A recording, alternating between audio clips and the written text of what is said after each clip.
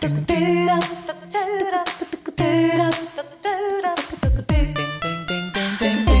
what's up, everybody? Big Sky Breakdown, SkylineSportsMT.com. Colter Nuanez. Appreciate you for tuning in on this lead up to the last weekend of September. This is our analysis podcast for the week. We got our three main guys. We'll start off with Andrew Houghton. We'll go all the way around the Big Sky Conference, give you thoughts on each of the games that happened this last week, plus preview all the games that are going to happen this upcoming week. Then we'll hear from Ty Gregorak, our lead analyst here at Skyline Sports. He will break down Montana State's 40-0 win over Weber State. Also give us thoughts on the shocking and in a lot of ways disappointing result for Montana. 28-14, they lose at Northern Arizona. How do the Grizzlies right the ship? And we'll also talk a little Sac State, Idaho. And then Brooks Nuanez will join us with plenty to say, and I mean plenty, about the Montana Grizzlies and all the things that ail the once proud program that's trying to get back on track. Can they do it? They certainly got a get-right game this week with Idaho State coming to town for homecoming. But the more you seem to analyze it, the more you seem to break it down, the more it seems like Montana is certainly swimming upstream, to say the very least. Big Sky Breakdown, presented in part by Blackfoot Communications. Blackfoot Communications has all sorts of great services for you and your small business. Find out how Blackfoot Communications can help you. Visit goblackfoot.com. Blackfoot also releasing a new product, a product specifically for small business owners and their wireless networks. That's coming in October, so stay tuned for that. Big Sky Breakdown also presented by Opportunity Bank, your local bank, your opportunity, and Town Pump. Town Pump's been keeping us fueled up all season long. Brawl the Wild by the Mile is back. We got giveaways for you every Wednesday on Nuanez Now, giving you $50 gift cards to Town Pump. And the Town Pump will keep us fueled up all season long. No matter where you're at in Montana, there's a Town Pump near you. Get it kicked off with Andrew Houghton around the Big Sky here on the Big Sky Breakdown, SkylineSportsMT.com. First, let's just talk some general notes from the first weekend of Big Sky Conference play. Here's your Big Sky Conference scoreboard for the week. Portland State all over Cal Poly, 59-21. Vikings scored 52 in the first half and then took the foot off the gas a little bit, but that's 150 points in 2 weeks for Portland State. Pretty impressive, regardless of the opponent. I know the opponents were not great, but still scoring flurry for sure for Portland State. Idaho defeats Sacramento State 36-27. That game was more like 30-27, and then Sac State fumbled the kickoff after Idaho kicked what was the game-winning field goal, and then Idaho returned that Sac State fumble for a touchdown. So that's where you get the 9-point win, even though it was more like a 3-point win.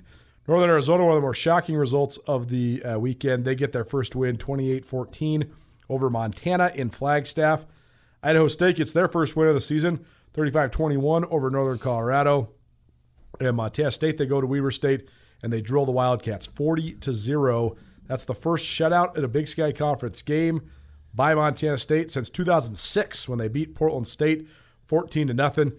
And then in another one of the surprises of the week and probably one of the bigger upsets of the week in the Big Sky, Eastern Washington continues their impressive run. They win at UC Davis 27-24. Andrew, what is the most surprising or shocking result there? I think there's several that are candidates in the first weekend of Big Sky play. Several that I wouldn't have called the way that they ended up, but Northern Arizona beating Montana, of course, really was not expecting that to happen, and I know that there are plenty of criticisms you can levy towards the Griz from the first 3 weeks of the season.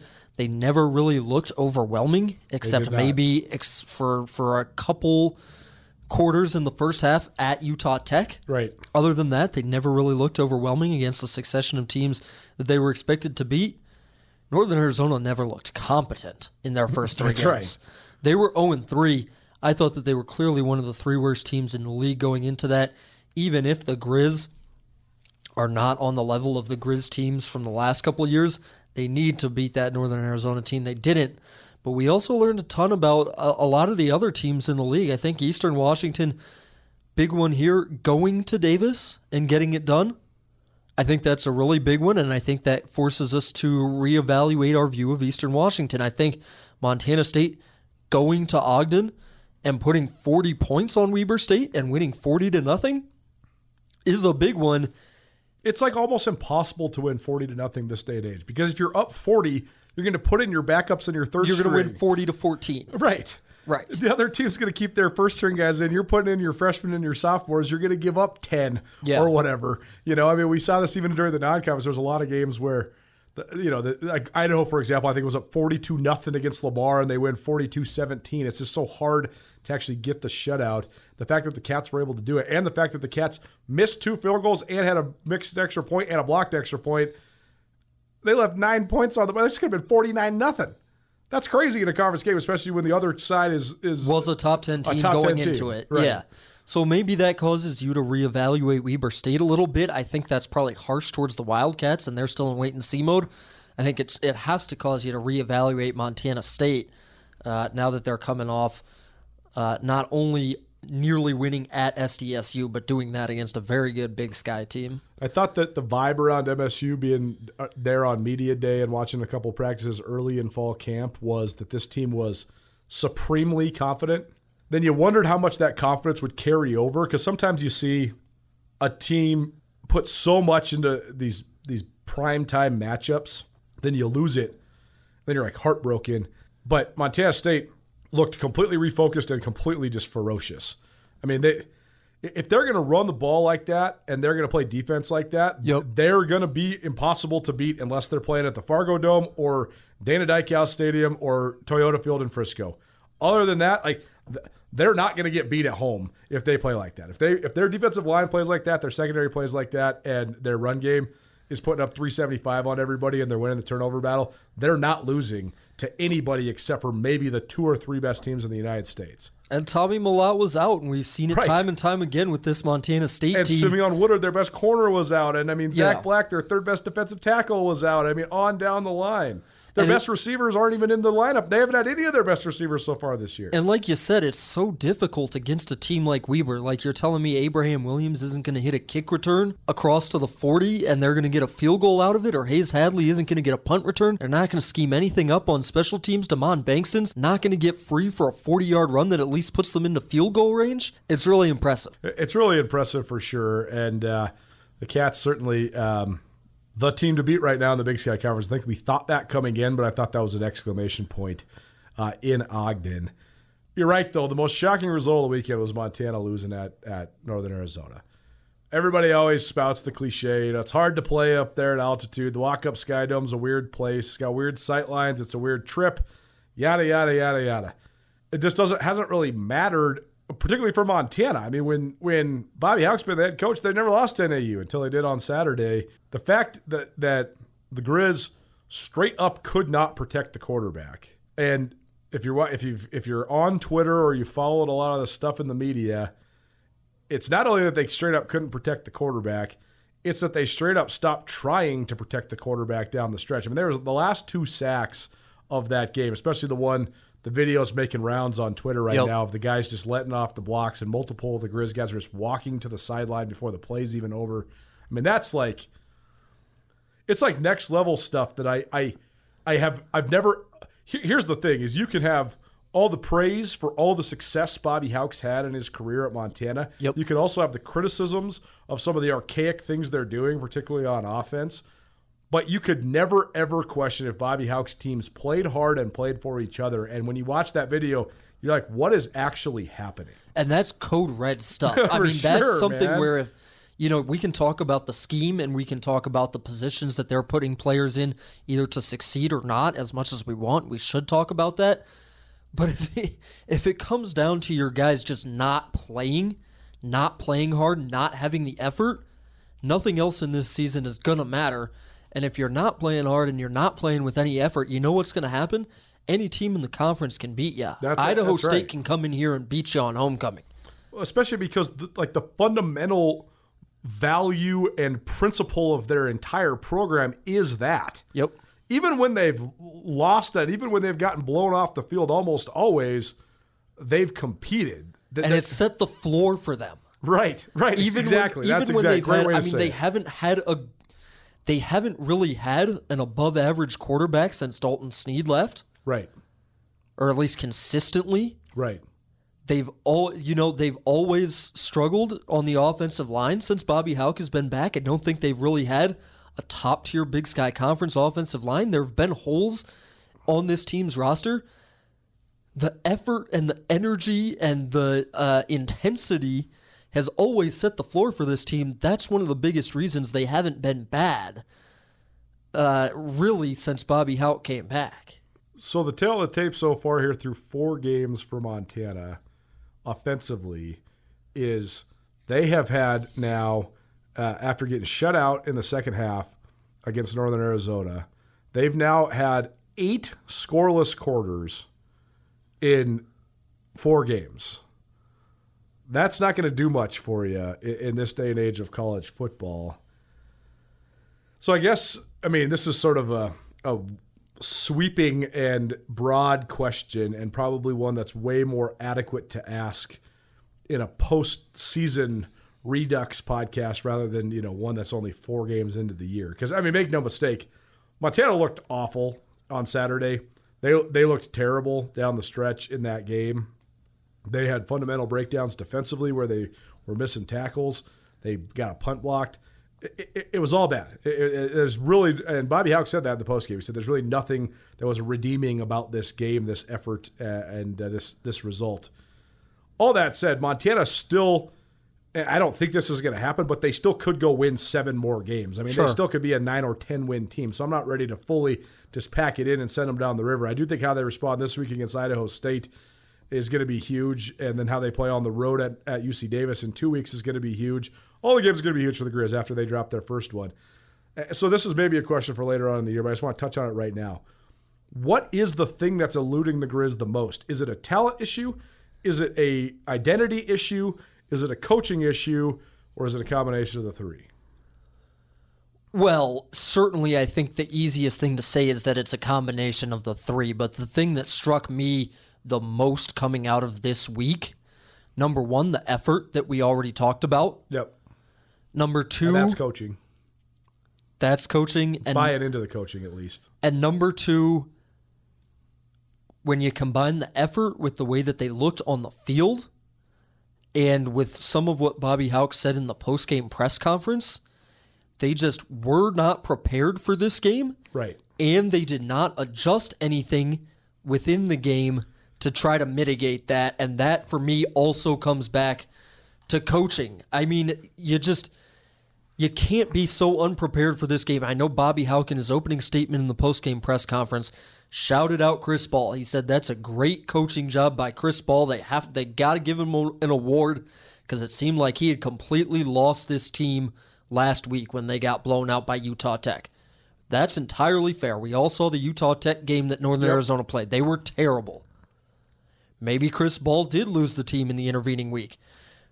But you can't even consider the possibility that maybe in their first game of conference against the big name in the conference, playing for a coach who is coaching for his job this season, and everybody knows that, that maybe they're going to be able to get their stuff together in the middle of the week and come out on fire, and maybe he hadn't lost the team after all because of all of those factors. And not only that, but that they're going to pull out all the stops against you. They're going to show you trick plays. They're going to try to get a play on special teams. You just couldn't comprehend any of that. Right.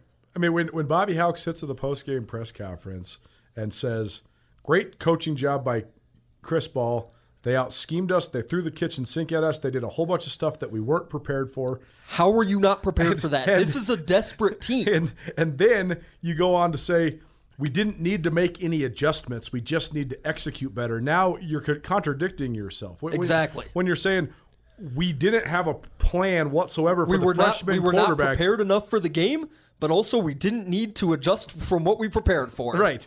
And then he says, we weren't prepared for the freshman quarterback, but that didn't play a factor. That's delusional. Did Adam DeMonte, the freshman quarterback, just absolutely shred Montana? No, not really. But he was I'd say good. They had 400 total yards against them. That's right. Adam DeMonte was 23 for 30 for 212 yards, a touchdown, and 2 picks. If not for the 2 picks early, Montana squadouche. They get nothing offensively. Yep. That was a shutout by Northern Arizona's defense. But it's beyond the quarterback play. Did this guy go out and throw 4 or 5 touchdowns? No, he did not. But did he galvanize his team, who was previously winless, Did they play with more confidence because he was their guy? There's certainly an element to that. And what's so telling about this is every play after Northern Arizona got a big play on defense, they scored. When they blocked the punt, they scored the immediate next play. Right. I mean, remember, was this the Ferris State game or maybe the Butler game? Early in the Ferris State game, right? When the Griz get that turnover on downs on Ferris's first possession, and then they don't go in and score it, or they recover the fumble down on the 10. That was against Butler, yes. They had the great script right out the gates, which is the last time their offense looked great to me. The Junior Bergen touchdown, then they immediately forced the fumble. They have a great hit on kickoff, then they immediately forced the fumble. They got the goal down by the goal, and they don't punch it in. Exact opposite of what we saw from Northern Arizona, because after the blocked punt, after the pick, they're going and scoring right away on the first play.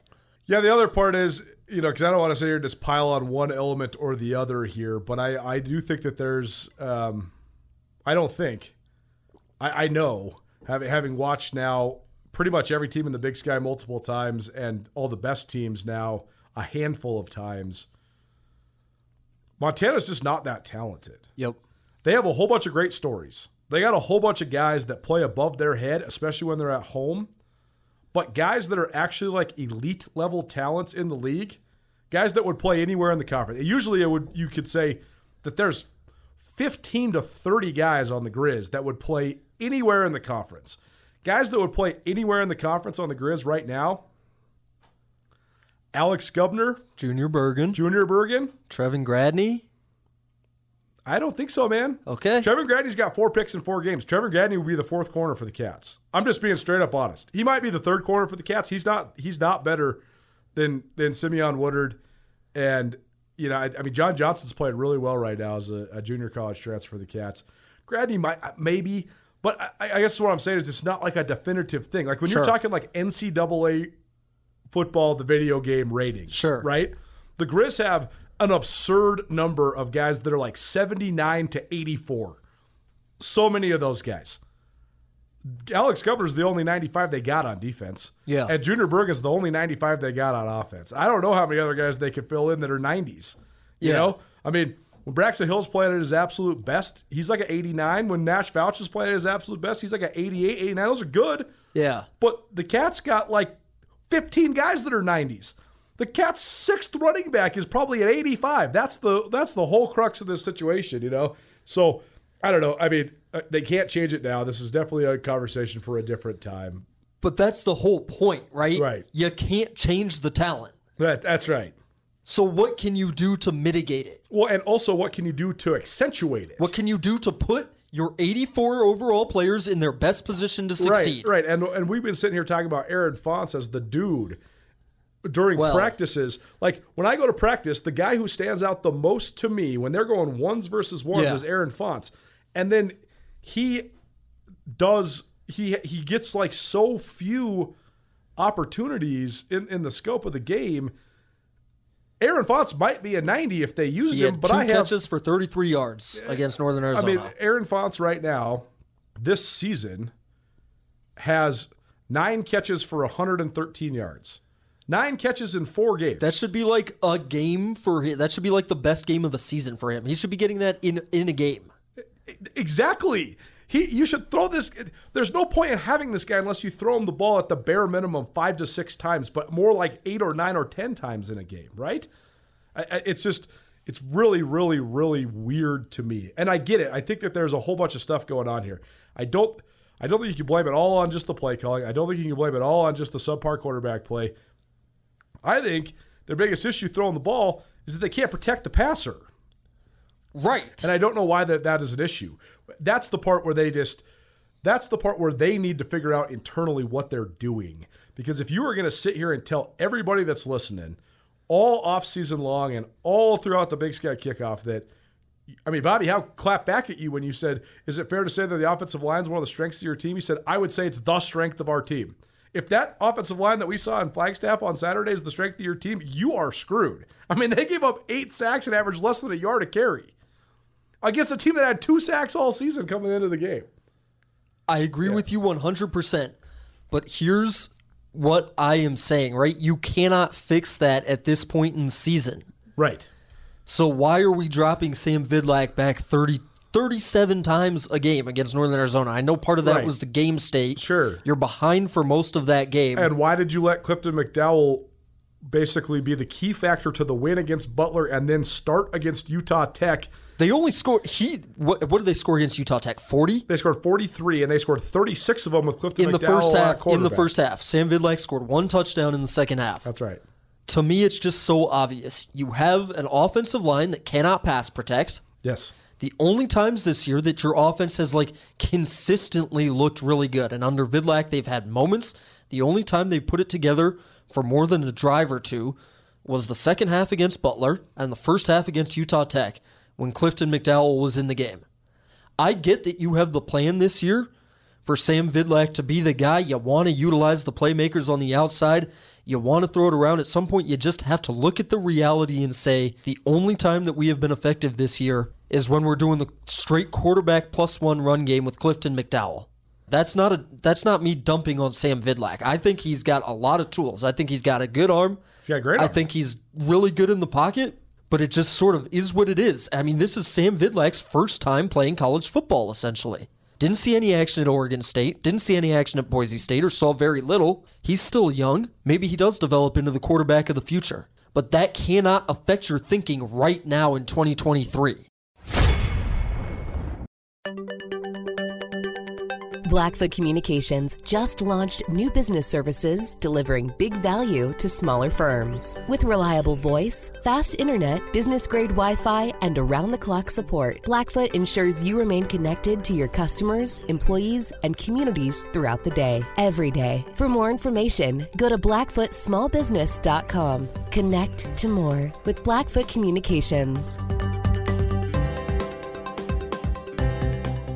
It's wild right now. Inflation it's persistent too. It's not like it was just, last 2021 you kept hearing the term transitory inflation. Yeah. And it wasn't even like this in today, like this in the last 6 months. It wasn't even close. It was like 4 to 5%. 8-9% inflation. It's pretty wild. And the last reading was interesting too because gas prices had actually come down, so that wasn't so much of it. But mostly right now what it is, and actually car costs have come down too. So that's usually the biggest source of inflation is fuel prices and the cost of cars, and both those last month actually retreated, and our number was still really high. And so right now it's just simply the cost of food and some other goods. But so to your point, Colter, that's the importance of maintaining the habits for the money to go strategically to places that are going to behoove you first, because it just limits how much money you have to spend on stuff. And in today's world, it is so easy.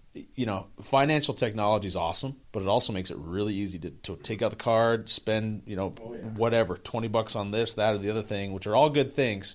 Buying your coffee in the morning, none of those are bad things. But the more that in today's world, with inflation the way it is and the headwinds that we see in the economy, cash is going to be king. And so the more that we can just protect our pocketbook right now, the better our clients are going to be positioned moving into 2023, which is, you're starting to see. Again, I was actually laughing with a client earlier this morning. You listen to 10 different economists, and 5 will say that we're at the bottom of the market. 5 will say we're 10 or 15 percentage points from the bottom of the market or more. So who knows? Nobody has a crystal ball, but there certainly is headwinds coming down the pike.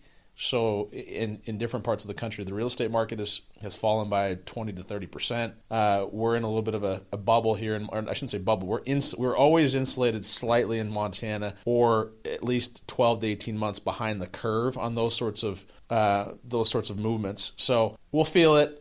I still see a ton of building going on. I still see a ton of contractors extremely busy. People are still busy spending money here in Montana. But in general, as we move into 2023, cash is going to be king. So the more and more our clients and our people can protect their pocketbook and just be diligent about where money's going first in terms of savings and earnings, and if it's real estate or if it's savings account or if it's investment accounts, if those places get the attention first, then it just limits where dollars can go elsewhere. Big Sky Breakdown presented by Opportunity Bank, your local bank, your opportunity. Big Sky Players of the Week this week, Sean Chambers for Montana State.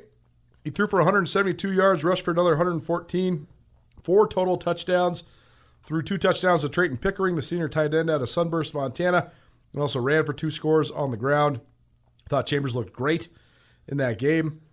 The defensive player of the week, Aloy Quiti, That's how they were saying it on the TV. I'm still not unsure if it's. I know we were talking about it in the Quaty preseason. Aloy Quaty is how they were saying it on TV. He's a big defensive end for Northern Arizona, and he had 4 sacks, including three in the fourth quarter, and he also forced a fumble that led to an NAU touchdown, and was part of a Lumberjacks defense that held Montana to 18 yards rushing total.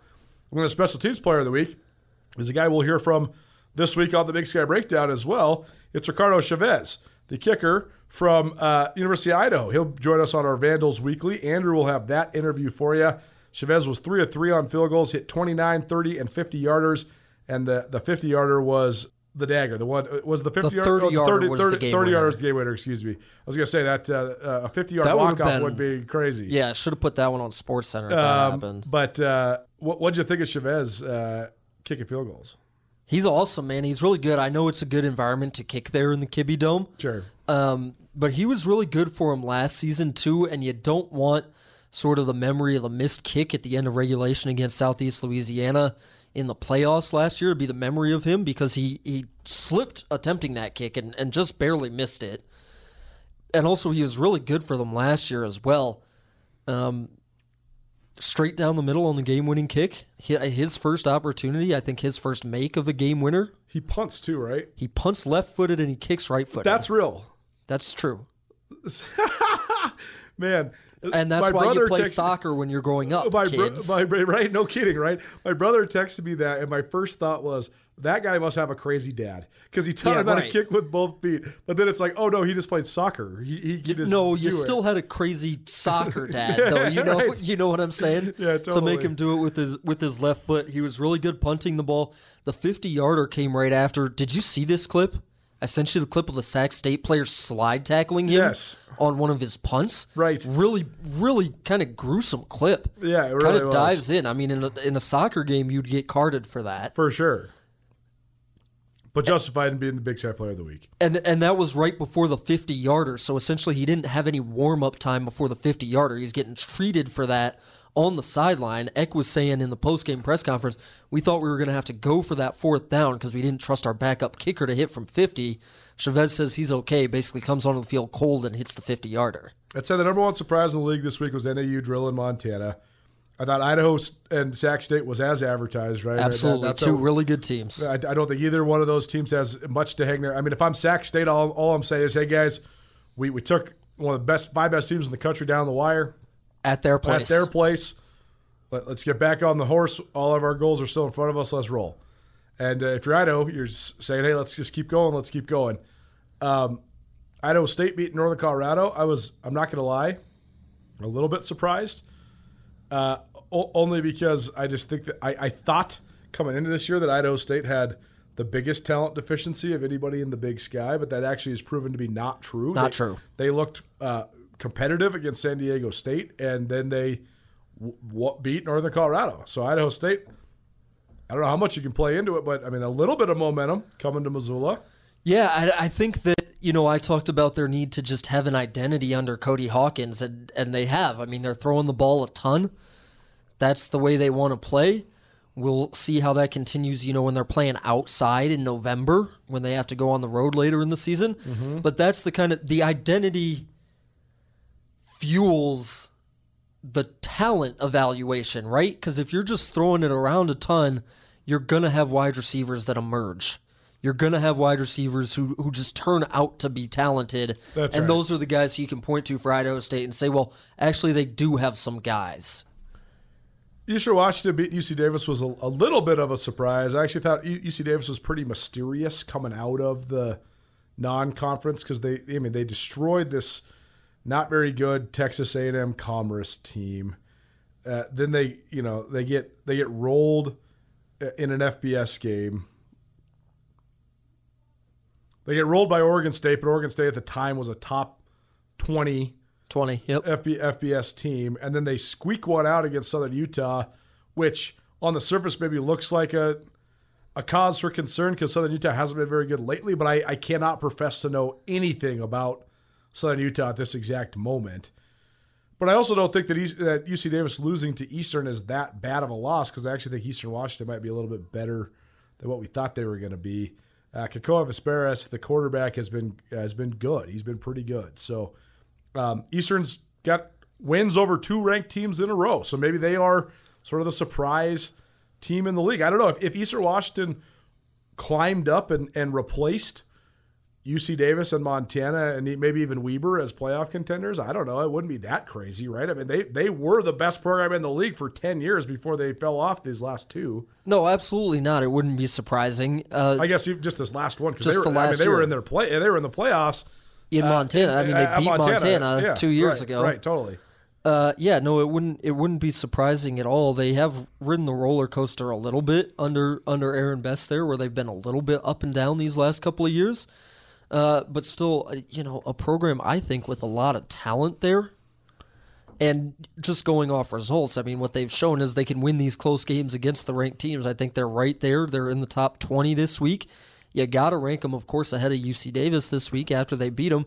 I think both of those teams are good teams, right? And teams that should be competing for a playoff spot.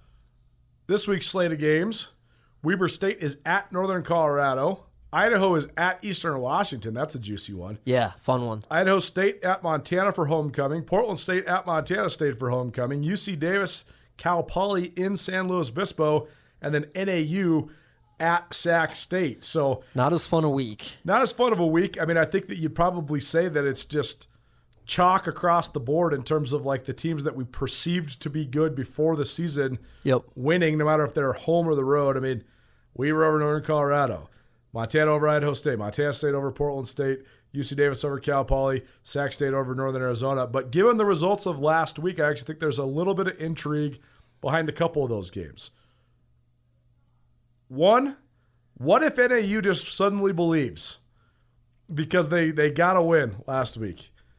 I don't know. There's maybe a little bit more intrigue, but Sac's going to want to get right in a big way after starting out 0-1. So maybe you actually pity NAU for having to go in there. We'll see. If it really is a code red situation at I mean, this is a must, absolutely must win for Montana. You are playing for your playoff lives if you're Montana at this point. If you take another loss, your backs are against the wall because you have a non-D1 win in the non-conference. You only have 2 D1 wins. You still got to go to Davis. You still got to go to Moscow. You still have to play the Cats at home. Absolutely. Where are you getting to 7 wins the rest of the season? That's right. So you need 7 D1 wins, right, to really be taken seriously. That's right. In consideration for the playoff committee. That's, they've got 2. They've got Idaho State. They've got to beat UC Davis, Northern Colorado, Sac State, Portland State. They absolutely cannot lose this game, and their backs are against the wall starting from now. Okay, last thing for you then. The best game in terms of like good teams is Idaho versus Eastern Washington. Yeah. And Idaho has been, before Idaho was good, when they were just back in the Big Sky and they were taking their lumps from pretty much everybody, they were getting destroyed by 70 points. They were getting destroyed by their old rival in Montana. Yep. They were losing frequently to Montana State, even though some of those games were really competitive. And the one thing they were doing, though, was smashing Eastern Washington. And now, though... Didn't Barrier put up like 7 touchdowns on them 2 years ago, though? That's right. I mean, they've kind of gone back and forth. Like, Idaho, the couple of their first like premier wins in the league was beating Eastern in these rivalry games. But then Barrier got back at them and just completely destroyed them in his last time going up against the Vandals. I don't know. It's a huge game, man. I mean, I don't think we had this one pinned as a huge game coming into the year because I think we thought Eastern's schedule was going to be so tough that they were going to start 2-3 at best, if not 1-4 or 0-5. But Eastern could get some serious momentum if they were to knock off the Vandals. But the Vandals could keep some serious momentum. They can go to Red and win in Cheney. Yeah, it's an awesome game. I kind of wish I was going over there for that one because here's the thing. Both of these fan bases care about this game too. That's right. And we talk about Idaho coming back into the Big Sky Conference and you're talking about their rivals. Well, what have they done? First, they got the Idaho State rivalry sort of wrenched back onto their turf. I know Idaho State beat them at Holt the first year. They're rolling in that rivalry now. Can you get the Eastern Washington rivalry back under control? Can you take back control of that one? And then you start looking at the Montana and Montana State rivalries, although maybe Montana's next up on that list. So there are going to be a bunch of people who care about this game, and both of these teams are really playing for something. I mean, I think Eastern, if they go and beat Idaho, they're going to be in the top 10 next week. Totally. They're going to put themselves into contention for a seed, depending on what happens the rest of the season. And Idaho, they're 4th right now. They're just going to continually have to prove it. They're not going to break into that top 3. They're going to continually have to prove that they deserve to be mentioned on the same level as those top 3. They're not there yet for me. I don't think they're there yet for anybody in the country. All you can do is keep trying to prove it. Idaho won 48-16 last year in Moscow. And that was a really big game. 2 years ago, Eric Berrier went 26 for 35 for 600 yards on the dot, 7 touchdowns. Oh, my God. and Eastern won 71-21. Eastern Washington had, are you ready for this? 37 first downs and 847 yards of total offense. Wow. You think there's some bad blood there? That's more than the Dolphins had this week. Well, yeah, that's the thing. I think if this is a competitive game, it's going to be a shootout. And I think if it's not a competitive game, one way or the other, we're still going to see somebody score 50 points. We should have written more about that game because this box score is ridiculous. Eastern Washington only ran 79 plays for 837 yards. That's 11.6 yards per play. Kenny Mayne voice. That has to be some sort of a record. Crazy. Anyways, there's certainly bad blood between these teams. I think that obviously the battle for the Little Brown Stein is one of the oldest rivalries in college football. The old school rivalry nature between Montana State and Idaho is a big one. Of course, the in-state Idaho State is always going to have some pizzazz behind it. But I think if you were to really, truly put the feet to the fire and make these two teams answer, I'll tell you this. I know Aaron Best wants to beat Idaho as bad as anybody in the entire conference. Yep. And I think that Jason Eck is very good at installing that sort of stuff in his players as well. So this is going to be a fun game. Big Sky Breakdown, SkylineSportsMT.com. Anything else to add before we get you out of here? I think we're good on this week. I mean, that Montana game will continue to drive conversation. I mean, we'll still be talking about that one in a month, depending on what the Griz do. But good talking with you. Yeah, Andrew will have a feature story about just being in Moscow and experiencing sort of the Idaho atmosphere with a top 10 matchup in town for the first time in a long time. I didn't ask him too much about the details of his trip yet because I just kind of want him to lay that all out there for you in writing. So stay tuned for that. It should be a fun story to read. And we appreciate all of our new Vandals listeners, and we appreciate all the various listeners to the Big Sky Breakdown from all the way around the Big Sky Conference. More on the Big Sky Breakdown right after this.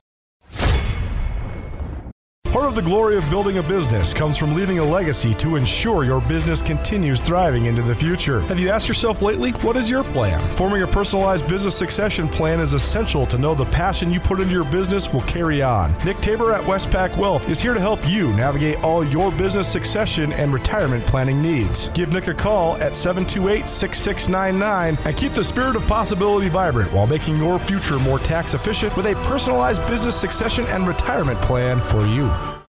Join Town Pump's Pump It Up Rewards Plus program and never pay full price for fuel again. Save 5 cents on every gallon every day at any Town Pump across Montana. Plus, earn and redeem points on your favorite in-store items to get free stuff with our clubs. Stop in and pick up a rewards card. Download the Pump It Up Rewards Plus app today. Or visit townpump.com/rewards to register and start saving.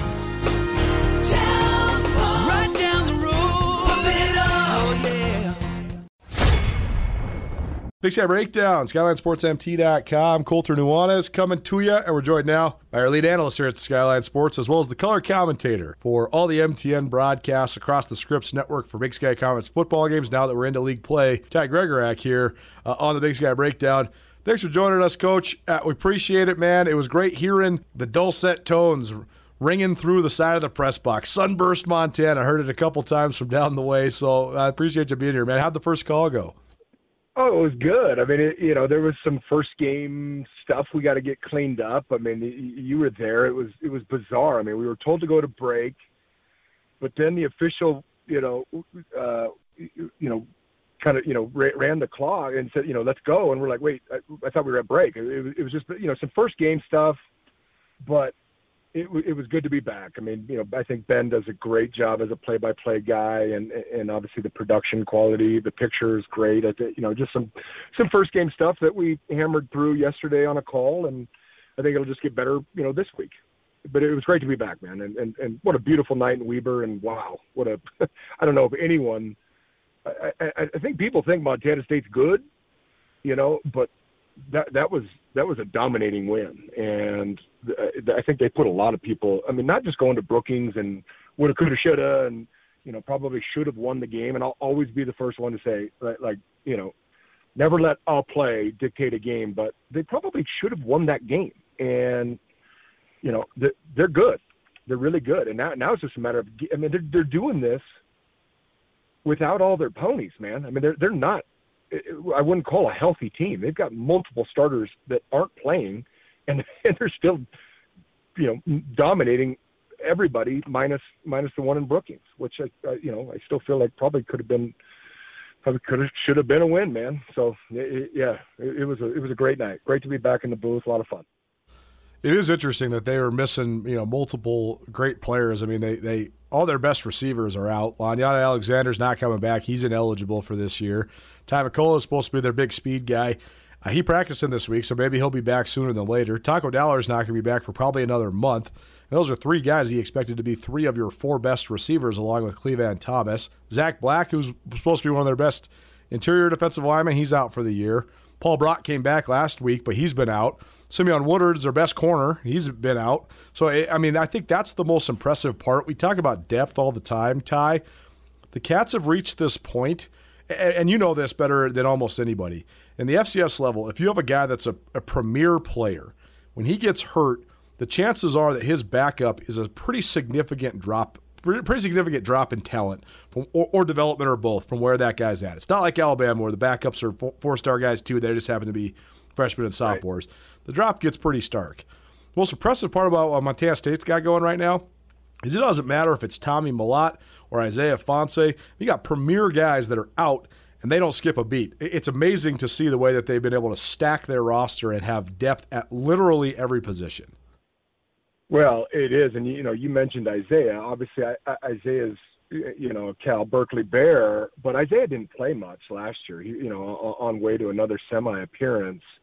But yeah, you look at I said it in the open or early in the game. I mean, you could only start one quarterback, but I don't think a lot of people over here or that follow the Big Sky really ever consider Sean Chambers the backup quarterback because of everything he's done in the last 2 years. What he continues to do, Tommy's gotten hurt last year. What did Sean do? He came in and balled.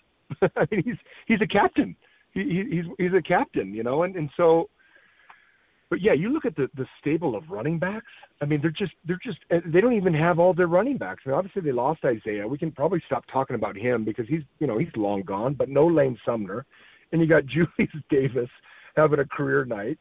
Jared White, Elijah Elliott, Scott Ray Humphrey, shows signs that he's going to be just a dude when he figures out the offense and where he's going every play and who he's blocking. Not when he's always running the football. It's just. They have recruited well, and you're right. They've got good backups at the spots now. Where you're so right. FCS, it is, like in the old adage in football, you're only as good as your backup. Well, Montana State's kind of proven that their backups are dang good. Tommy Mellott hasn't played in 2.5 games. they just went out and got another 518 yards of offense against Weber State. So yeah, they're doing a heck of a job. They really are. And I just thought, I don't know if they were holding stuff or, first game in conference or, maybe a little more to Sean Chambers' skill set. But, you saw it. You were there, and I kept calling it out. But the 12 personnel, 21 personnel, 13 personnel, shifting in motion, quarterback under center, inside outside zone is their bread and butter, but the play action and the boot off it was fun to watch. Really fun to watch. It was really fun to watch. I thought they also did a great job of sort of baiting Weber into some stuff. I mean, they ran the ball basically directly up the middle with very little creativity on the first 6 plays of the game, and you're sitting here thinking, well, this is a weird game plan. But going back and watching it, they were doing all sorts of different stuff with their line. And I think that was to get Weber's linebackers, their eyes looking this way, their eyes looking that way. And then oh, okay, we got them sort of in our sights, and then boom, you unleash it and you get Chambers on the edge. You start rolling out. You start, pressing the seam with the tight ends and all that stuff. I thought it was brilliant offensive play calling, and I thought it was fitting that afterwards Chambers talked about how Taylor Housewright is infatuated with the San Francisco 49ers right now. I think that's a great thing to have is taking elements from the highest level and putting it to use. I mean, you can't always run NFL stuff, of course. NFL stuff has to take NFL guys across the board, but being able to be confident enough to take elements from other things and then add it to what you do, pretty darn impressive. I thought their offensive game plan was awesome. It was, and what you were saying just a little bit ago, it was exactly right, and I think I mentioned that in the broadcast. It was a scoreless first quarter. It was 0-0. But you break down that post corner off the play action to Trayton Pickering. They set that up in the previous few series, just exactly what you're saying. And I drew that one up and I just said, hey, they've kind of built to this play the last couple series, and they did. And sure enough, Weber State, who traditionally is very aggressive on defense, they get their eyes in the backfield. I mean, that was a easy throw, easy catch, and an awesome, not breakout day for Trayton Pickering, but he had a heck of a game. And 2 touchdowns, led the crew in receiving. I just thought he was awesome. And we're talking about the offense, man. What a job by the defense. I mean, Coach Garza and company called a fantastic game, and the guys went out and played really well. I mean, to hold them to a couple hundred yards of offense was pretty remarkable at their house. And I guess I was so impressed too, because I know they were outmatched. I mean, the University of Utah has got a lot of money. They're a top 10 program. They play great defense, but they scrapped with them for 30 minutes. And then to see what Montana State did at their house in a night game, kind of a prime time, Big Sky type game, was really impressive. I mean, the defense held them to 208 yards. They were incredible on third down. Weber State finished 3 of 17 on third down, Colter, and a couple of those came against the backups to the backups towards the end. Just a real complete game. And I mentioned it. I mean, there's always stuff to clean up, but offense, defense, wow, they were lights out and nothing short of dominant. Where they weren't real dominant was special teams. A couple missed field goals, a missed extra point, a blocked field goal. Some stuff to clean up there moving forward, but yeah, that was a big win. I mean, 40-0, and I mentioned it multiple times. In modern football, to get shutouts is hard. I mean, not even to give up a field goal. That's really hard to do anymore. And to go on the road and pitch a 40-0 ball game, nothing short of dominant. I mean, it really was. And I don't think you and I could sit here.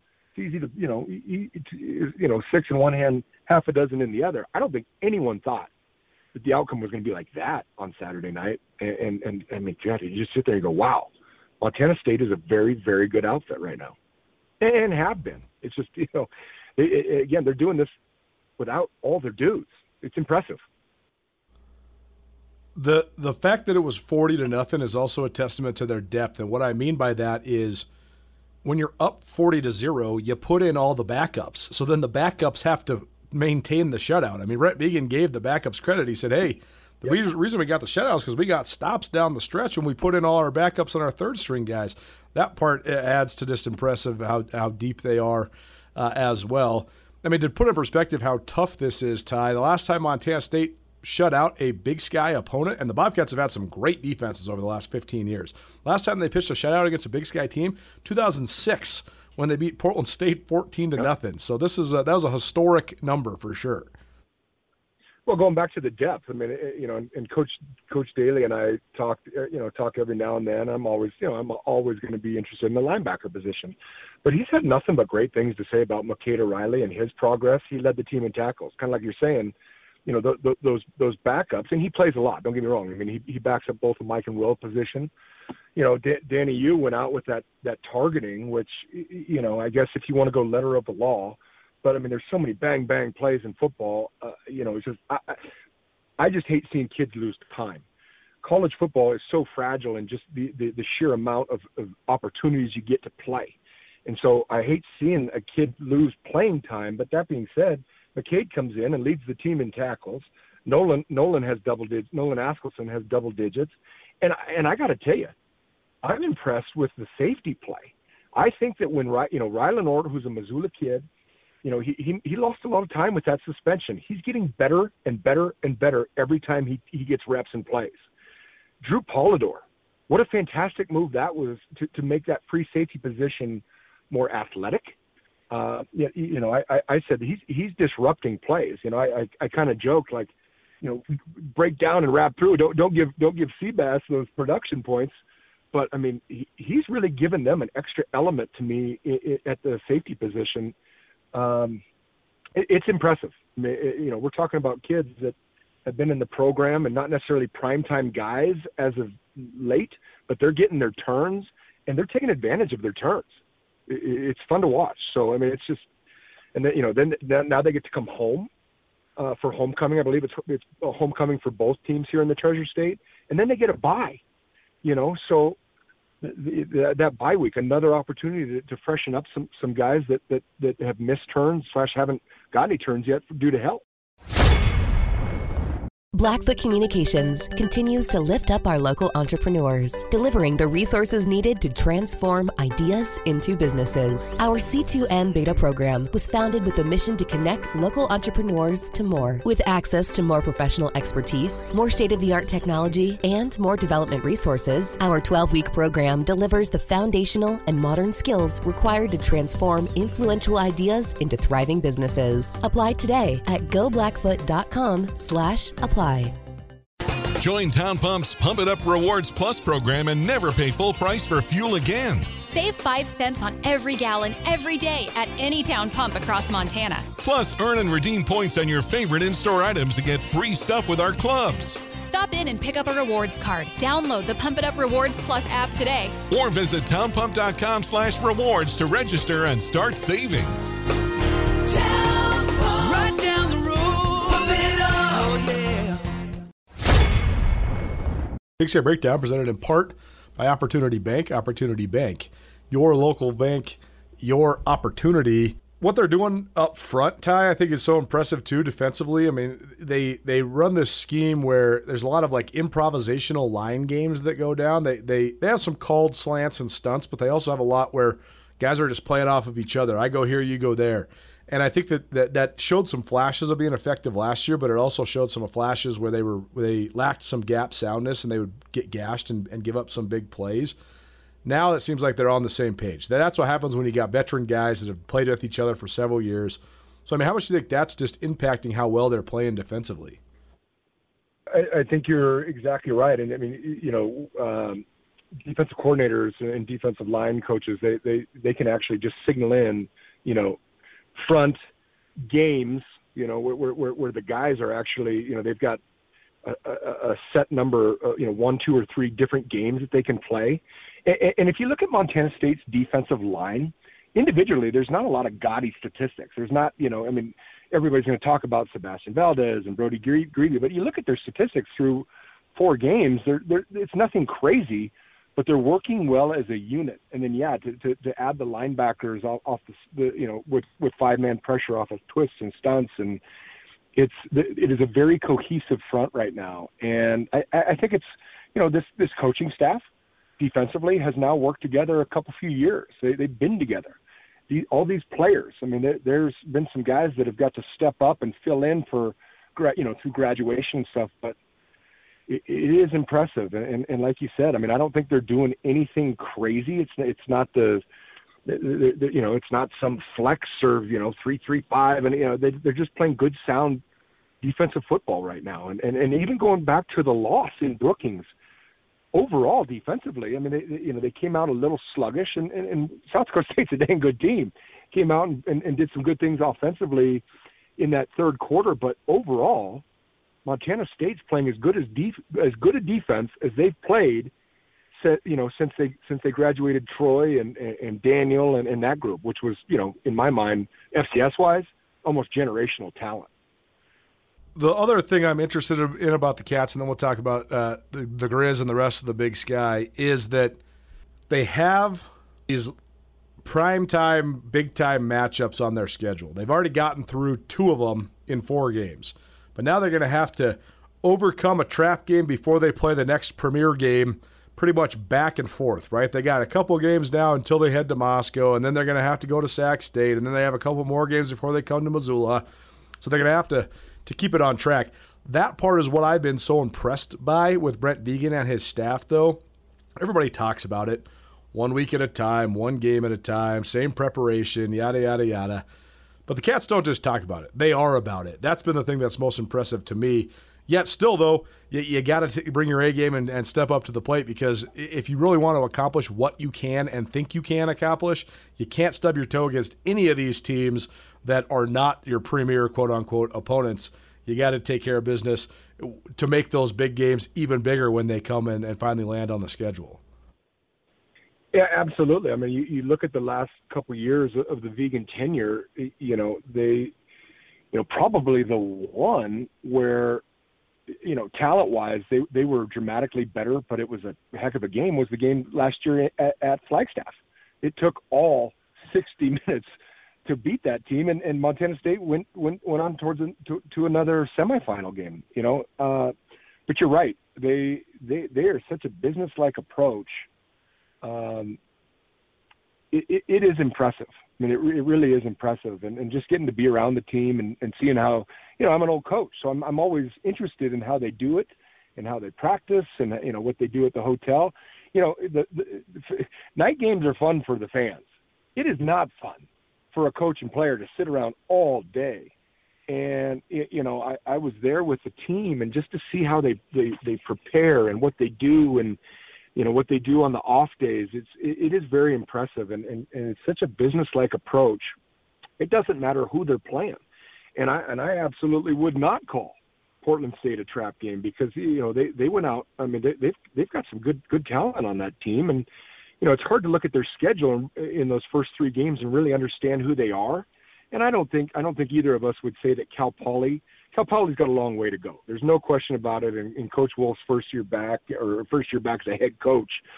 But you kind of saw a little bit of better idea of who Portland State is last week. And so, it isn't a trap game. It's another Big Sky team and a solid team that, has been coached by Bruce Barnum for a long time now. And it's an intriguing matchup on homecoming.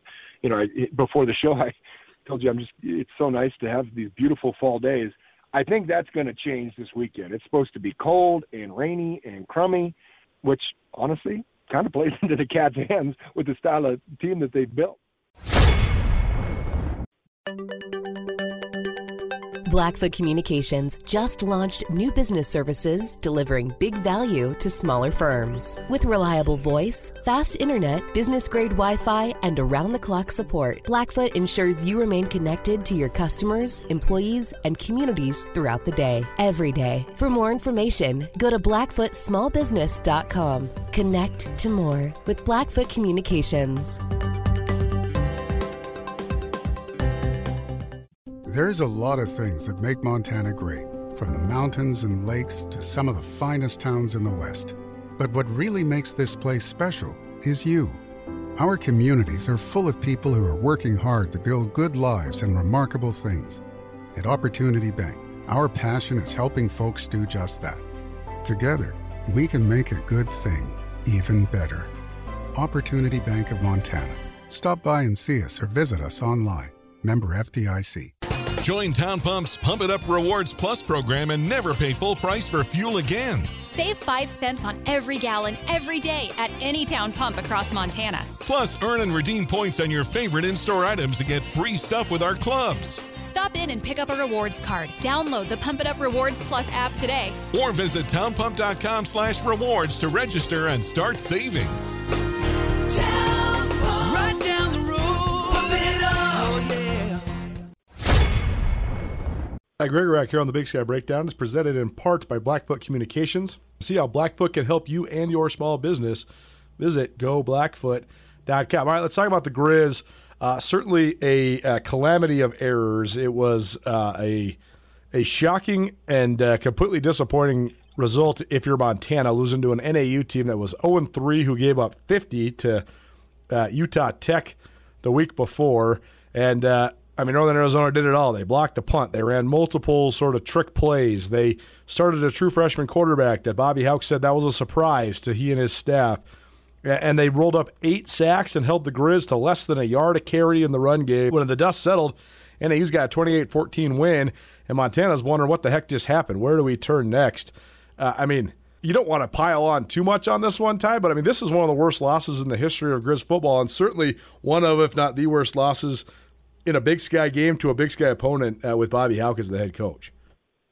Yeah, it was shocking to I didn't get to really dive into the game, but we had it on in the press box. We usually get there about 3 hours in advance, so it was on, and I'm watching it. It's just, it's crazy. I just was talking about Flag not being an easy place to go play. Again, a very, very good Big Sky champion Montana State team went down there and had to kick a field goal as time expired. Tommy Malott made one of the plays of the year to Taco Dowler to even set up that kick. But yeah, man, to watch that, just when you can't establish any kind of a run game, I think, what did they finish with? 18 yards? Is that accurate? Yeah, 18 yards. Obviously a grain of salt because in college sacks are negative yardage, but still, I think they ended up rushing for about 74 yards on their actual carries, and then they lost, 60-something when you account for the 8 sacks. Yeah, when they play such good special teams, and the last few years have played, overall outstanding defense, and kind of hung their hat on in those two areas, and when you're not getting points out of those two areas and not being able to sustain drives and, get a ground game going, it's tough. And yeah, it's, I know Coach Houck will rally the troops, and they got a big homecoming game against Idaho State. A lot of familiarity with that program, obviously, with Coach Fennessy being on staff and having been there a couple years ago. And, it's, I got to believe they'll right the ship this week at home, but it was crazy to sit and watch that up in the press. It was a small TV, so I don't know the ins and outs of the game other than the final score, and it's the same old deal over there. You don't beat a team by enough, like 2 out of the last 3 games or whatever. The pitchforks are out and they're calling for your head. You lose that game, which like you said, Montana and Montana State just dominated Utah Tech. The Lumberjacks gave up 50 to them the week prior, and then to go beat the Montana Griz with a freshman quarterback, and that was a big win for Chris Ball and staff.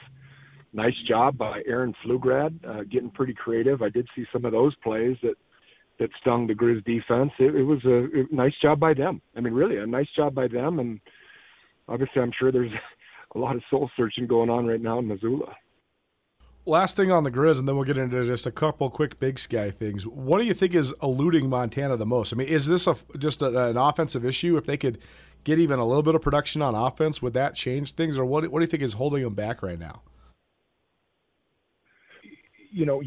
I think because I'll say it. I thought Dalton Sneed was a really great player. I really do. I thought he was a great quarterback, and obviously that's the last quarterback that I faced as a defensive coordinator over here, and I just love the way that guy played the game. I don't believe they've had great quarterback play since. And we can talk about the offensive line, we can talk about running, but we can talk about everything.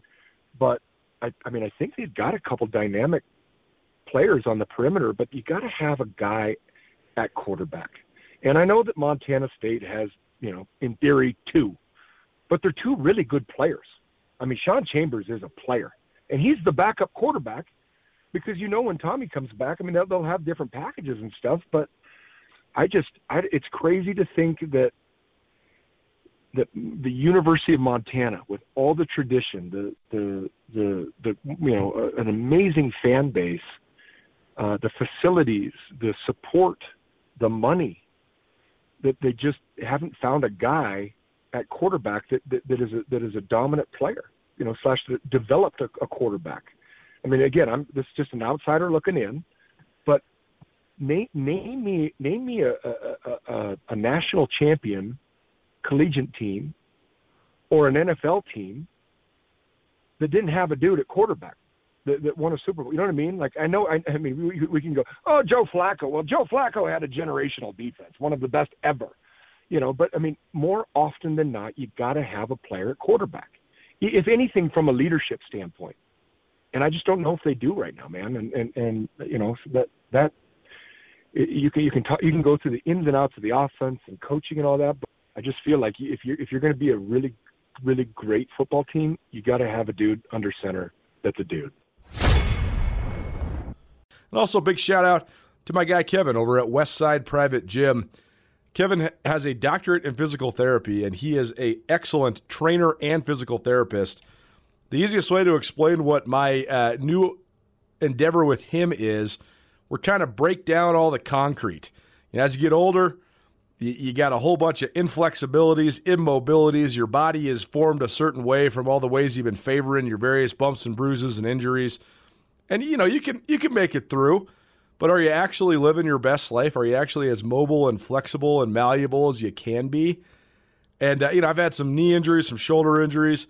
And so, I work out a lot, but, a lot of times maybe you're training in the wrong way or your muscles just aren't firing in a proper fashion. So we're breaking down the concrete and building it back up. The first couple weeks of these workouts have been pretty much just physical therapy based, tearing down some fascia, loosening up the muscles, really working on the mobility, working on being mindful with the breathing and the muscle engagement, trying to make the muscles proportionally fire. That's such a key thing, and Kevin does such a great job of explaining that. So really appreciate him. Can't wait for the journey to continue, and we'll keep you updated on what's going on over there. But Fit During Football back for another year, and couldn't do it without the Hype House, or especially Kevin over there at Westside Private Gym.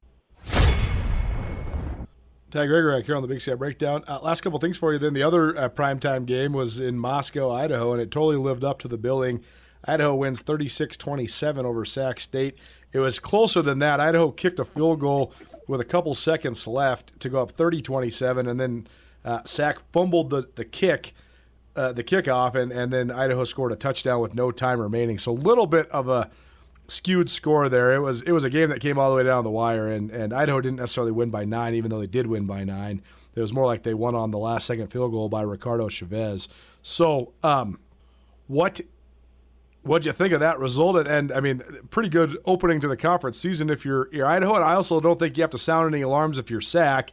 I think you just got to get back on the horse and keep on chasing it, because you've won so many Big Sky games over the last several years. But I don't know. I guess it's sort of new territory to have a primetime premier Big Sky game featuring schools that aren't the Montana schools or Eastern Washington. I think it's kind of cool for the league that we have a game that, I mean, we sent a crew to from Skyline to cover the thing.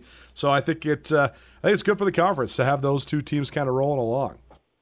It is, and it was a great game. I did not get to watch that one, because of ours that we were doing. But, no, you don't sound the alarm if you're Sacramento State. Sacramento State's a dang good football team who lost to a dang good football team at home. Idaho is the real deal. They've proven that. I know they dropped one against Cal, but they're really good. Sac State is good. And I do believe that it's great for the league. I think Idaho coming back from the Big Sky was a great thing for Idaho, a great thing for the Big Sky. I think a good Idaho is really good for the Big Sky. And the fact that, we're talking about Sac State, now we've been talking about Sac State in the mix now for 4 years. That's impressive. It's really impressive. Coach Thompson, Andy's done a great job. Coach Eck's done a great job. And it'll be intriguing to see what happens. Don't look now. Eastern's getting good again. That quarterback is making a lot of plays for Eastern. That's a heck of a matchup for two schools that don't have to travel too far from each other. I know Idaho visits Eastern Washington. That's a big game all of a sudden again, and in terms of the conference. NAU, who gets a gigantic win, has to go to Sac State, who's going to be wanting to make things right after last week. So yeah, the conference is going to, we've said this the last few weeks, man, it's going to be an extremely competitive conference, and I think Coach Vegan said it maybe last week. This league has kind of proven in the last few years, you can't lose any conference games and be conference champ. This could be one of those years where, you never know, but a one loss, maybe 2 loss, do very much in the conference championship talk, just with the way these teams are going to have to play each other. And we still got a ton of football left. That was week 1. But I just think there's some really good football teams, including the 2. I mean, Sac State got a loss. That's a dang good football team that lost on the road. A team from California that's got to go play in the Dome, and that was a great game. That was not a 9-point game. It was basically a fight to the finish there at the end, and 2 well-coached teams that are doing a great job. Really, I mean, it's impressive. The middle of the pack up is very, very, very tough this year in the Big Sky. He's Ty Gregorak. You can find him on the MTN network, scripts across the Big Sky Conference, and you can also find him once a week here on the Big Sky Breakdown. Coach Ty, appreciate the time, man. Thanks so much. Have a great week, and have some fun on Saturday. Homecoming with the Vikings in town there in Bozeman. Thanks for being here. Thank you, Colter, for having me as always. I appreciate it, and can't wait to visit with you next week, man. Blackfoot Communications continues to lift up our local entrepreneurs, delivering the resources needed to transform ideas into businesses. Our C2M beta program was founded with the mission to connect local entrepreneurs to more. With access to more professional expertise, more state-of-the-art technology, and more development resources, our 12-week program delivers the foundational and modern skills required to transform influential ideas into thriving businesses. Apply today at goblackfoot.com/apply. There's a lot of things that make Montana great, from the mountains and lakes to some of the finest towns in the West. But what really makes this place special is you. Our communities are full of people who are working hard to build good lives and remarkable things. At Opportunity Bank, our passion is helping folks do just that. Together, we can make a good thing even better. Opportunity Bank of Montana. Stop by and see us or visit us online. Member FDIC. Big Sky Breakdown, SkylineSportsMT.com. Colter Nuanez, joined by Brooks Nuanez, talking all things Big Sky, heavy angle on both Montana and Montana State. You already heard from Andrew Houghton all the way around the Big Sky Conference. You already heard from Ty Gregorak, talking Montana State and Montana, a couple thoughts on Idaho and Sac State. So we'll start with the Griz here on this Big Sky Breakdown. Brooks, I mean, I'll just leave the floor open to you to start this thing, because I have said a lot about this already on either Nuanez Now on ESPN Radio or in previous Big Sky Breakdown episodes this week. Your thoughts on Montana's 28-14 loss at Northern Arizona? Man, it's one place to start. I wish I was less surprised. Colter, I sent you a schedule earlier this year that said they'd lose this game, as well as a bunch of them. At some point, I've talked a lot about what this team needed to do to improve. I still think that they have good skill position players, and I'm going to just end there, right? I don't know what else positive to say. I mean, the offensive line, which internally and externally has been touted as among the best they've had in years, maybe even decades. Obviously, that's not true. Obviously, something that you and I both knew. Of course, all this can turn around, but we're talking about the facts that are today, right? What we're looking at here. Very disappointed in the overall decision, not personally, just professionally, as well as just as a consistent viewer, to not name a starting quarterback, and then to go out and play, have quarterback production like this. To me, Colter, I haven't seen a lot of confidence at the quarterback position. I don't know if you have. But usually you instill some confidence by naming a starter. Definitely helps. It's definitely a thing that happens in all levels of football. My son is 7 years old. He plays football. He actually practices 3 days a week, and they even have a game every week. And guess what? There's a starting quarterback on that team. Imagine that. And that starting quarterback is the one that should, and he's the best thrower, and they win games because he plays well and has some confidence. So I think there's obviously a lot to work on there. Offensively, no identity. There's none. They haven't had any. Very rarely do you not have a what do you do? What do you like to do? Well, in basketball, I like to come off my left shoulder and shoot 16-foot jumpers. I can even fade away a little bit, put my leg out. I can do all sorts of stuff there. That's kind of what I like to do. What do you like to do, Colter? It's pretty simple in sports to identify what you do.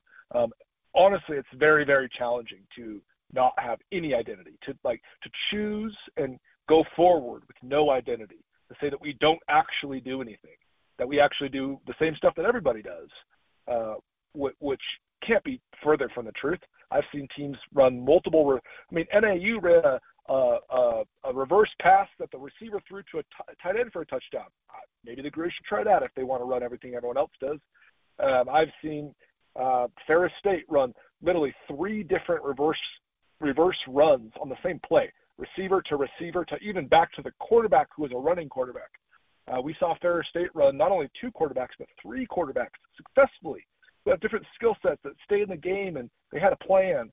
Because, if you spend your entire life doing this, all you do, 40, 50, 90, 100 hours a week is plan for this stuff, usually have a plan. It's like kind of part of planning is to come up with a plan. The fact that that's the case, that there is no plan, is not the most concerning part. The fact that there's really not that much effort happening at Montana, that's the first time I can say that in my lifetime. For sure. It's actually kind of shocking. I've never, being around a program, both personally and internally, where the program was in a straight nosedive, there was still a very high level of effort.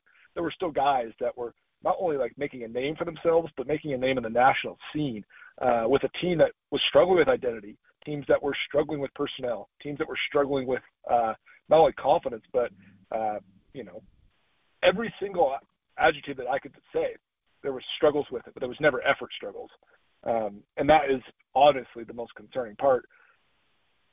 How do they flip this around, Colter? Well, they have a get-right game this weekend, but as it stands now, NAU is going to be one of the worst teams that they play, especially their success that they've had with Bobby Houck at the Walk-Up Sky Dome in Flagstaff. I believe he was 8-0 before going there this trip. So those are games that you really hope, and you mark down as wins. And you mark down, I told you, Colter, that their best-case scenario, that if they play up to what I think their abilities are, and they run into the buzzsaws like Idaho and Montana State and Sac State, that their best case scenario was 7-4, and that just went out the window. Now you have to win games that you're not supposed to win, and with this team and the level of confidence, I don't know how that happened. It is so bizarre to watch. I would say this though, I rewatched the game for the second time last night. They are getting good effort to really good effort at the second and third levels of their defense. I think their linebackers are playing really hard and really well, and that's not a surprise given just the fact that they have some Montana-made guys that have a ton of pride in the program. I think Braxton Hill's playing well right now. I thought he played well on Saturday. I think that Levi Janicaro is playing well. I think that Nash, Fouch, Ryder Meyer are playing good. They're playing fine to above average in the secondary. I think the corners are playing okay, pretty good. I think their fundamental issue defensively is they have no defensive line depth whatsoever, and that to me falls completely on the coaches. They have to they need more guys. I said this all offseason. I thought one of the most underrated players on the Griz is Eli Alford, because Eli Alford can give you 20 to 30 snaps a game on the interior of your defensive line, and that makes Alex Gubner, your best defensive player, better because he doesn't have to play such an overwhelming load. They don't have any depth on the defensive edges with Henry Noose out and Cale Edwards playing on a bum ankle, and they're so thin up front, and I just don't know how you can get to that point. It's like we've talked about. They've sort of disproportionately recruited. Like, they have a whole bunch of pretty good linebackers. They have a whole bunch of pretty good safeties. Why don't you have more of the other stuff? It seems completely counterintuitive, especially for a coach like Bobby Houck that wants to play a physical smash mouth style of football. It just doesn't seem like it meshes there. All your comments, though, about the effort and the desire on the offensive side are so true, and it is, that play that has sort of gone viral on Twitter of the offensive line just basically giving up on the pass pro and letting Sam Vidlak get sacked, and multiple of the guys are walking to the sideline before the play's even over. Like, as Andrew Houghton said on this podcast earlier this episode, that's code red stuff, man. That's out. It's crazy, man. Like, that's like unacceptable stuff for any level of football, let alone what's going on now. And so that's the part where, like, I do think that their defense is going to play with their hair on fire for the rest of the season, or at least these next couple games because of this result in Flagstaff. And I do think that when they're at home, they can get to a different level defensively, and that masks a lot of what are their talent deficiencies. But offensively, they just have so far to go. So I guess I have several questions for you on this. So my first question is this. Obviously, quarterback production and quarterback skill level are the most obvious things that Montana needs an upgrade in. But also, it seems like the fact that they don't have the production or skill level that they need at that position, it also gives them a vacuum of leadership. And I think that's where this thing is falling apart operationally, offensively. How much do you think that is a factor? Well, I definitely think it's a factor. You always have to have leaders. And that's why you would hope that the offensive linemen that then are not only the leaders when you have a bunch of talent everywhere, but they're the leaders when you don't, especially. And that's what you said, Colter, about the video that went viral of them not blocking up front on offense. That's one thing if it's backups. You got a problem, but it's starters and it's leaders, it's captains. Seniors, captains. Those are definitely issues. And those are definitely tone-setting things. Really quick to talk before we get past the how well they're playing on defense. I don't want to sit here and pile on because there's plenty of bad stuff happening here that are some stuff that we don't have full control of or have insight to. But I want to make a comment on, you said that they're playing really well on defense. I mean, they give up 396 yards to Northern Arizona to a true freshman in his first start. They got 400 yards. The week before, they gave up 289 yards to Ferris State in a game where they got outgained by over 100 yards. So playing well on defense, like bend, don't break, maybe don't give up a ton of points or whatever, but I definitely think that there's some to be desired there. And then you talk about, they don't have defensive line depth. Okay, sounds like a personal problem. They don't want Alex Gubner to play every play. Okay, great idea there. Yeah, you want him to play half the plays so you can play someone else at your weakest position as far as depth goes and start getting gashed there. I mean, NAU, Colter, had 11 receivers catch the ball. 11 different players received a pass. Like, I get the secondary there can be playing well, but, an 0-3 team with, 14 guys that touch the ball on offense for Northern Arizona. It's kind of like getting ran around. I mean, you're kind of on a freaking carousel there going up and down on your little pony, hopefully slapping pony ass with your belt to have a little fun or something because, that ain't the answer to playing good defense, in my opinion. I agree. I guess I should restate. I think that they have a bunch of guys on their defensive unit that do have desire and that want it and that are playing hard. I think a couple of those guys are playing well as well. I think that's the issue with this team, though, Brooks. And again, this is probably a comment that should probably be saved until the end of the year rather than right now because, Montana could just catch a hot streak and win a whole bunch of games, but I don't see it. But the point is, though, that this team, I think they have a continuity problem. I think they have an identity problem offensively, but I think they just have a talent problem across the roster. Like, I was really thinking about it. The Griz used to always have 10 to 20 guys that would play anywhere in the conference. Now you look at their roster, and there's only a couple guys that would play anywhere in the conference. And if you look at the top of the conference, there's only a couple guys on the Griz team that would play take Montana State, for example, because that's the thing that's making this analysis of all this so sharp is not only are the Griz struggling and not improving and searching for identity, but their rival it has all of that and more. The Cats have talent in spades. I mean, I was texting Mike Ryder about this last night. As you and I always talk about, Brooks, I think that you need 10 to 12 guys on your roster that have first-team all-conference potential. The Cats have 10 to 12 guys on their roster on offense that have first-team all-conference potential. I mean, they have an entire offensive line that has that potential. They got 4 running backs that have that potential. They got 2 quarterbacks that have that potential. They got the 2 best tight ends in the league. That's not even to speak of their defense, where I think they probably have 6 or 7 guys that have first-team all-conference potential. And then you flip it over to the Griz side of things, and I know it's, Cat Griz is a long ways away, but who on the Griz would start for the Cats right now? Gubner, and that's it? Anybody else? No. I was really going through it. I mean, I think maybe the Montana corners of Walker and Gradney, those guys would probably be able to fight their way into the rotation of 3 or 4 corners at Montana State. And Junior Bergen at MSU might be in the receiver rotation. Other than that, I don't really know. Yeah, I mean, that's a bigger question. Of course, there's some guys. The Griz have, when you talk about like maybe their top 10 best players, Colter, they got some dudes for sure. But like you said, they have 10 dudes that have first-team all-league talent. Whatever, potential maybe, but like what we're seeing is falling off the cliff. You you just said something. I want to make sure I make my my PSA for the my weekly PSA on the pod that says we're talking about winning national championships. We're not talking about the Griz maybe getting better on defense and playing with effort. That's not what we're talking about, right? We're talking about winning a natty. That's kind of it. That's the only expectation that we hold, that we really see this lens of a national FCS landscape. And it's not because of the pride and tradition of the Montana Grizzlies. It's that times a million. It's the resources. It's the fan base. It is on and on and on and on. I just want to remind people, I'm not talking about if the Griz can turn this thing around and go 7-5. Like, get out of here. I'm talking about can they win a natty? Like, they're flushing that down the toilet. So whether or not the Cats have more talent than them, that's a fact. That's not an opinion. It's a fact. But whether or not they have more talent than half the teams in the league, it's starting to become a stark reality. Yeah, it's amazing to really consider how that it got to this point, because I don't know. I don't really know how it got to this point, other than just I think that they've had a fundamental flaw in recruiting. I think that they have proclaimed and almost shoved it down people's throats that they do it their own way. And I think now you're seeing that maybe that own way doesn't work. I mean, they don't want to get into recruiting battles. The only team they really get into recruiting battles with is the Cats.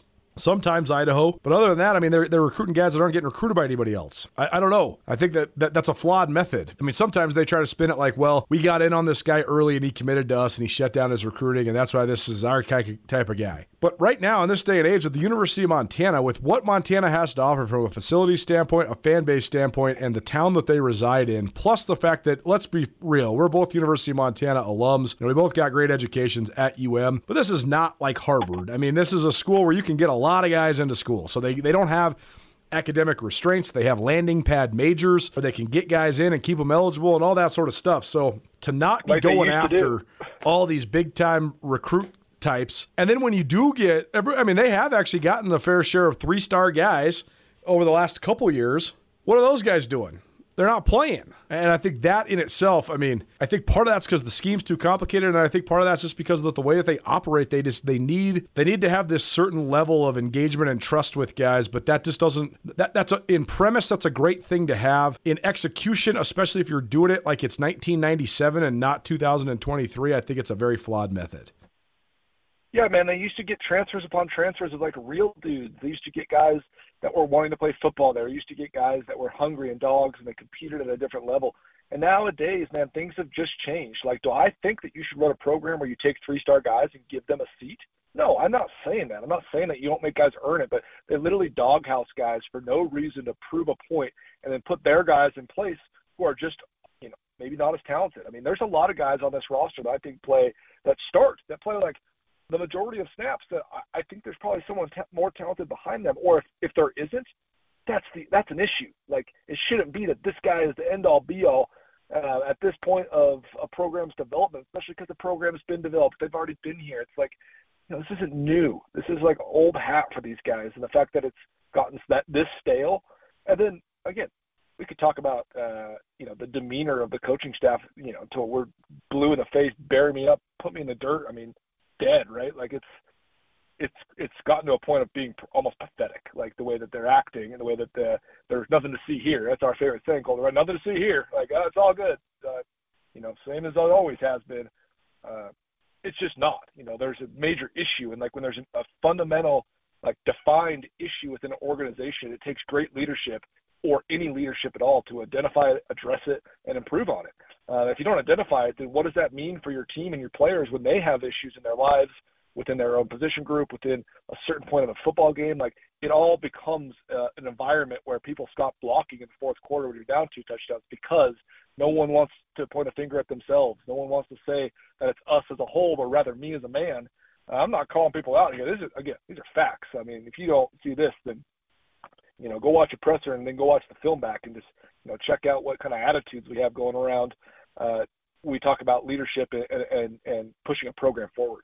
Well, we were certainly to be continued with the Griz. They host Idaho State for homecoming this week. Just a couple other thoughts about the Big Sky, Brooks. First of all, the Cats, I thought going down to Ogden would certainly be the favorite in that game, and I totally expected them to win, only because we've reached the point now, the Brent Vigen era, where if it's a Big Sky game in the regular season, the Cats are going to win. I mean, that's a tried and true over the last 2.5 years. Their lone in-season, regular season Big Sky loss came in Brent Vigen and his staff's first trip to Missoula in the 2021 rivalry game. Other than that, the Cats have just found a way. But it seems like the new narrative of this season is not just finding a way on the road. Last year they found a way on the road when they beat Eastern Washington by 3 and Northern Arizona by 3. Sean Chambers, Ben Seymour, they all talked about Trayton Pickering. They all talked about it going into and coming out of the game. They said, hey, we want to make a statement to the rest of the Big Sky. We want to let everybody know there is no more road struggles. And that's exactly what they did. 40-0. It could have been 48-0 if they wouldn't have missed a bunch of kicks. So pretty impressive. I think that the Cats I think it's safe to say they made the statement that they intended to make in Ogden on Saturday. Like you said, Colter, we haven't lost a conference game outside of a Cat Griz, which is kind of unheard of in many ways. But I mean, they're rolling. We could talk about them until we're blue in the face. Ton of talent. I thought they left some stuff out there too. They played well on defense, giving up 0 points, right? But I still thought they could have played better. Offense, I thought they could have scored 60. I mean, you could go up and down that whole entire game, and I didn't think that we even had a chance. I mean, it wasn't even particularly close. Montana State, again, the level of identity that they play with and the level of want to. I mean, they all know that they have depth, that a lot of guys play. They stay fresh. They run the football. All the things that good teams do. And then, you have quarterback turmoil, but you have enough culture and enough leadership to be able to coach guys up, identify who the guy is, and give him the reins and the confidence and the tools to do that. So Sean Chambers is by no means some kind of slouch, right? I mean, he's arguably one of the better quarterbacks in the country when he's playing at a high level, especially with his running acumen.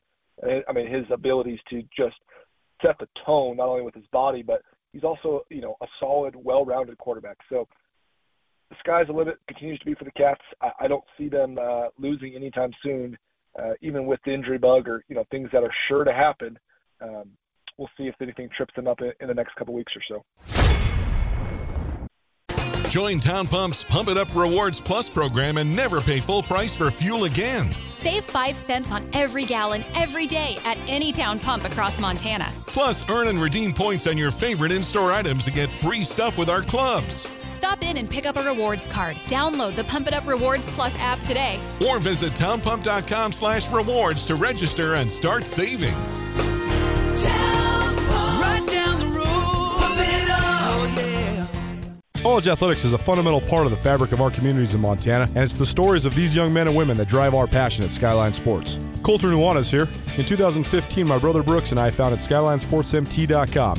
As a lifelong athlete, Brooks has an elite knowledge of football with a deep perspective with his time spent playing safety for the Montana Griz football team, while I won a collection of sports writing awards, including 2010 Washington Sports Writer of the Year during my time in newspapers. Together, we can offer you the best sports journalism in the state with crisp writing, unbiased reporting, cutting-edge photography, and a grassroots feel that belies the corporate takeover of modern media this day and age. As Montana natives, we have a deep historical knowledge of the fiercest rivalry in the West. We share a combined 22 years experience involved in the Big Sky Conference. That experience gives us unparalleled knowledge of Montana, Montana State, and Big Sky Conference athletics. If you'd like to experience this with us, visit SkylineSportsMT.com and subscribe for only $8 a month or $90 a year. SkylineSportsMT.com. Every day, every season.